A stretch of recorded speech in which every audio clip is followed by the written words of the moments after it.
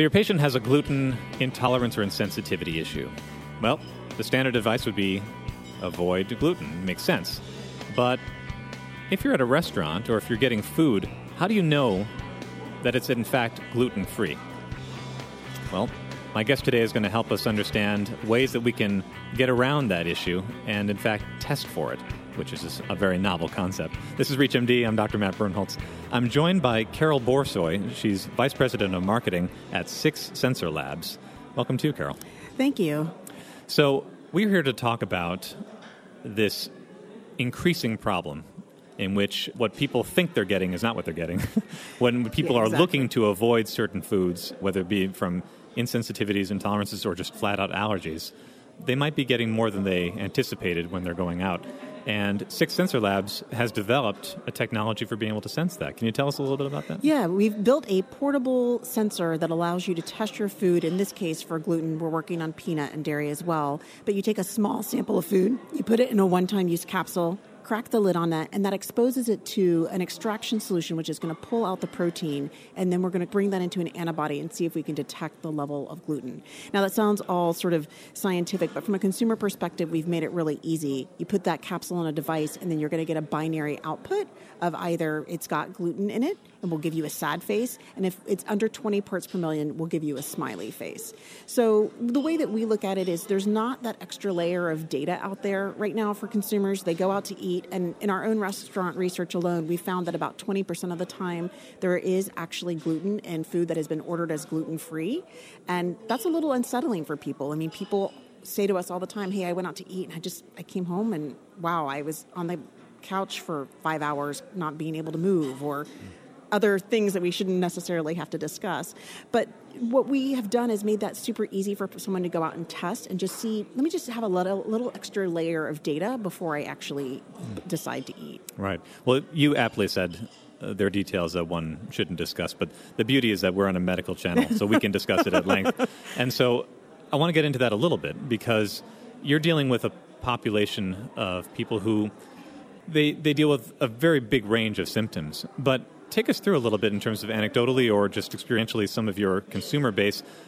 When they meet that problem in which they encounter something that they're intolerant to, let's say gluten in this case, they thought they were going gluten-free. They go out and they get something either from the market or they go to the restaurant, and turns out they were wrong. It has way beyond that threshold that your test senses is actually beyond what you should want or what you should get.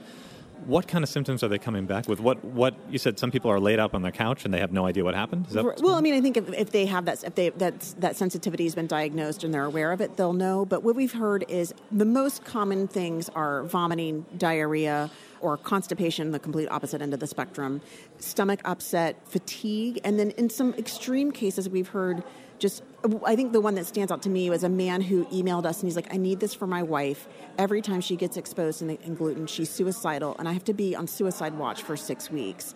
And I'm just like, oh my gosh, we have to get this in your hands as soon as possible. So, we hear these extreme symptoms. Some people are like that. Other people are like, oh, I just have a headache for 2 or 3 days.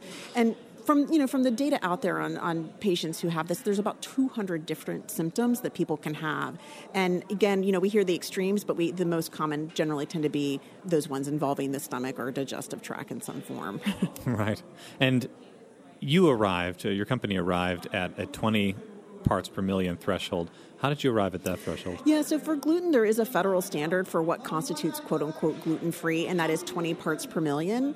And that is based off of some clinical research that some dispute. And from the patient side, they often dispute what that looks like. But the reality is we just finished some research. About 70% of people that we've talked to have no idea what level they actually react to.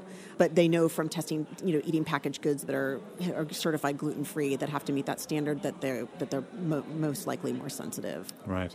And why gluten? Why did Six Sensor Labs move in on gluten particularly? Yeah, so one, there is a standard that we were able to adhere to and at least do that. There is not a standard like that for peanut or for milk, and those are the next two things we're looking at. And part of the reason that we're sort of going through still the process is what should that level of detection be? And, arguably, like even in countries like in the EU, where there's a little bit more knowledge around these different things, they're not as there's not even a standard there. So, for example, in Australia and New Zealand, for gluten, the level has to be below 10 parts per million or below 5. So it's really super precise. We don't have those for other things. So that was the first one. The second is that the gluten-free market is growing. And then most obviously, our two co-founders both have to avoid gluten. One has an extreme gluten sensitivity and the other has ulcerative colitis. So that was the one thing that they both have to avoid. So that was just a natural place for all of those reasons. I see. And you mentioned peanut. I mean, is part of the reason why there isn't a known threshold yet, or it's not really discussed, is because for many people, when you mention peanut allergy, the threshold is it's either there or it's not, and if it's there, you're in deep, deep trouble. That's exactly it. And I think, we were looking for clinical data. We've been in touch with different parts of, for example, the NIH to see what data they've got. We've reached out to say, hey, what level should there be advocacy around in terms of the legislation? And I think everybody kind of defaults to 0 is what we want. Right. So that's part of where some of those issues are coming from. So do you envision being able to move into those areas? Because obviously we hear gluten intolerance or gluten sensitivity. It's increasingly important. It's an increasingly large market both for you and patients. On our end, we see increasing number of patients being diagnosed with gluten sensitivity. But the problems are mainly, for the most part, except for these outliers, they're mainly digestive issues. Moving in on something like peanut allergy, for instance, where the need is your patient or the patients that are coming in with this issue, not only are they aware, for the most part, but they're paranoid of it. And, exactly. it affects every decision they make in terms of their eating and where they go and what they do and all the questions they ask. But they don't really have a test. All they have is their EpiPen. Right. Do you see an opportunity there to be able to use this technology, which we'll talk about, in those emerging areas or those areas where people are in dire need of some sort of diagnostic test immediately? Yeah, for us, the idea is it's this extra layer of data that doesn't exist now. So the one thing with peanut is there's multiple proteins within peanut itself that people may be reacting to. And so as we're working through our chemistry, we have to make a determination of which of those proteins we're actually going to surface. So one of the big things, and we spoke about this a little earlier, is this idea of we want to be as transparent as possible. So we would let people know up front, here's what proteins we're testing for within peanut. Here's, if you have other proteins that we're not testing for, you need to know that. But the way that we look at it and the way that we even look at it with gluten is test, and if it comes up as having any, you probably want to avoid it. And if it comes up with that smile, maybe you still proceed with some level of caution, but at least they have more data than they have now. And that's sort of our attitude about it. It's just an extra layer of data. And until we can get our chemistry and our science even stronger and better, which it will obviously happen over the years, that's what we want to be able to provide to people. That's great clarification. Well, if you're just tuning in, this is ReachMD. I'm Dr. Matt Bernholtz, and I'm joined by Carol Boursoy. She is Vice President of Marketing over at Six Sensor Labs, based in New York, I believe. No, San Francisco, actually. Oh, great, even better. Based in San Francisco, where we are not currently, but I'm quite jealous that you get the chance to call that home. So let's move in on the test itself. Our listeners will guide them through what you have, but for our viewers, it'll be kind of interesting to talk about the test and get a sense of how it does what it does. Right. So again, it's an antibody-based detection. We are actually looking for the proteins in whatever food sample it is. So we have a one-time use capsule, and I just have to clarify that it is not something that can be cleaned out. We actually did some usability testing where we had people clean things out, and we're like, can we get it clean enough so if there was any cross-contamination that we can avoid it in the future? Not possible. And the reality is if most people are using it in a restaurant at our friend's house, they're not going to have lab-based equipment to clean something to the level it would need to be cleaned. So it's a one-time use capsule. It's fairly small, about the length of a finger. And there's a little end to it that has a series of teeth. I'll give you a little peek at that. Oh, nice.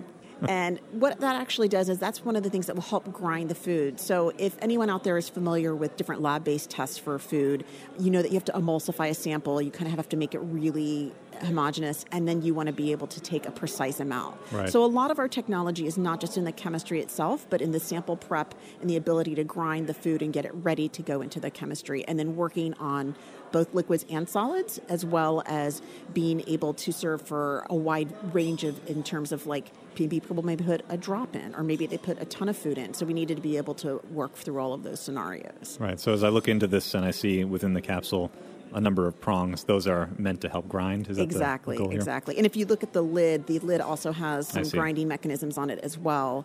So as you twist it, it actually is going to grind the food down. So in the case of a liquid, it's not as important, but definitely when we've tested like crackers or things like that, it goes all the way down.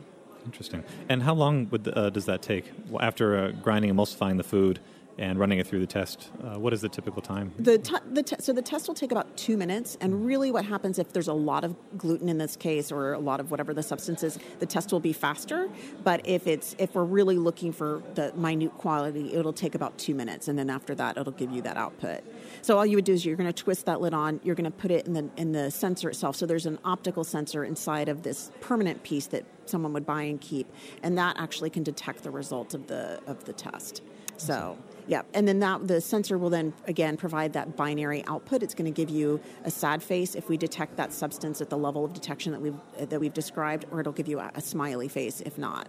So we made it really simple, and what's been great is to bring that out in front of consumers. It is immediately understandable, and people are like, man, if I saw that smiley face, I'd still kind of know that I need to wait a second and say, okay, do I still feel suspicious? But if they see that frown face, it's like, let me call the waiter back over, let me ask the server if they can make me something else, or if this often happens, people often say, oh, I want to do this at my in-laws' house, or, at the church potluck or something.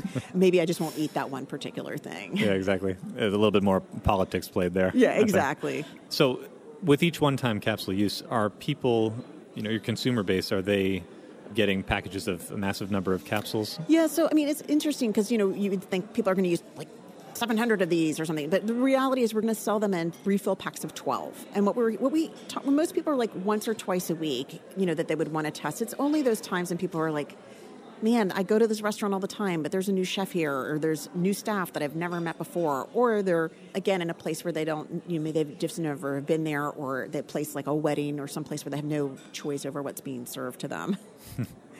And is cost an issue as far as being able to utilize this, or is there any way in which they can defray some of the costs? Obviously, it's not at the point yet of being able to have this physician prescribed.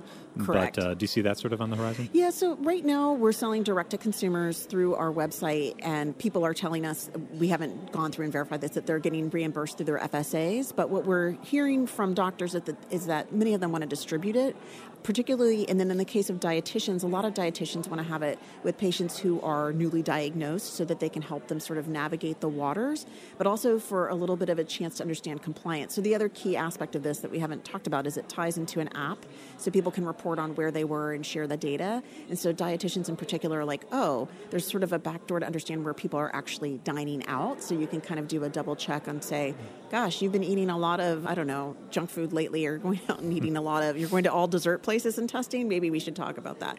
So there's also that feedback loop too. I see. And is this, for clarification, is this a particular app, or is this the general type of app that people use to track their calorie intake? No, this will be an app that ties to the device. So you would actually be able to take every test that you have and tie it to a particular location. So for example, if you're at a restaurant and you did a test, you can say, I checked the chicken milanese and it was fine or it was bad, and then other people would be able to see that too. So over time we can build a repository of data that people can review before they go out. Interesting. So again, it's all about adding that data for people to be able to review and to be able to understand what they think might be good. That sounds like a Yelp for the molecular age.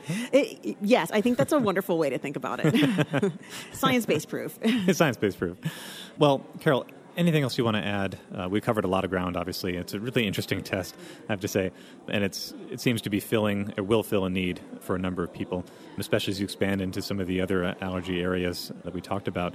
Anything that you want to close with before we go? I just, the thing for me that's so powerful is we talk to people every day, and we talk to people who really feel like they need this, and it just gives a voice to people. And in particular, what I love is when kids come to us and they say, you know what, I want to have this because other people, they don't have a voice for themselves. So I think about this is just a little piece of science in everyone's pocket that they can, go out there and feel a little bit better and a little bit more at ease. Yeah, it's like that child's chemistry lab you get to put in your pocket. Exactly. Well, with that, I very much want to thank Carol Boursoy from Six Sensor Labs. We've been talking about new testing technologies for people with gluten intolerance, with horizons and potential for other intolerances down the road. Again, Carol, thanks for your time. Thank you. For access to this and other interviews on ReachMD, make sure to come over to reachmd.com. We'll be there for you, and we're looking forward to seeing you. Thanks again.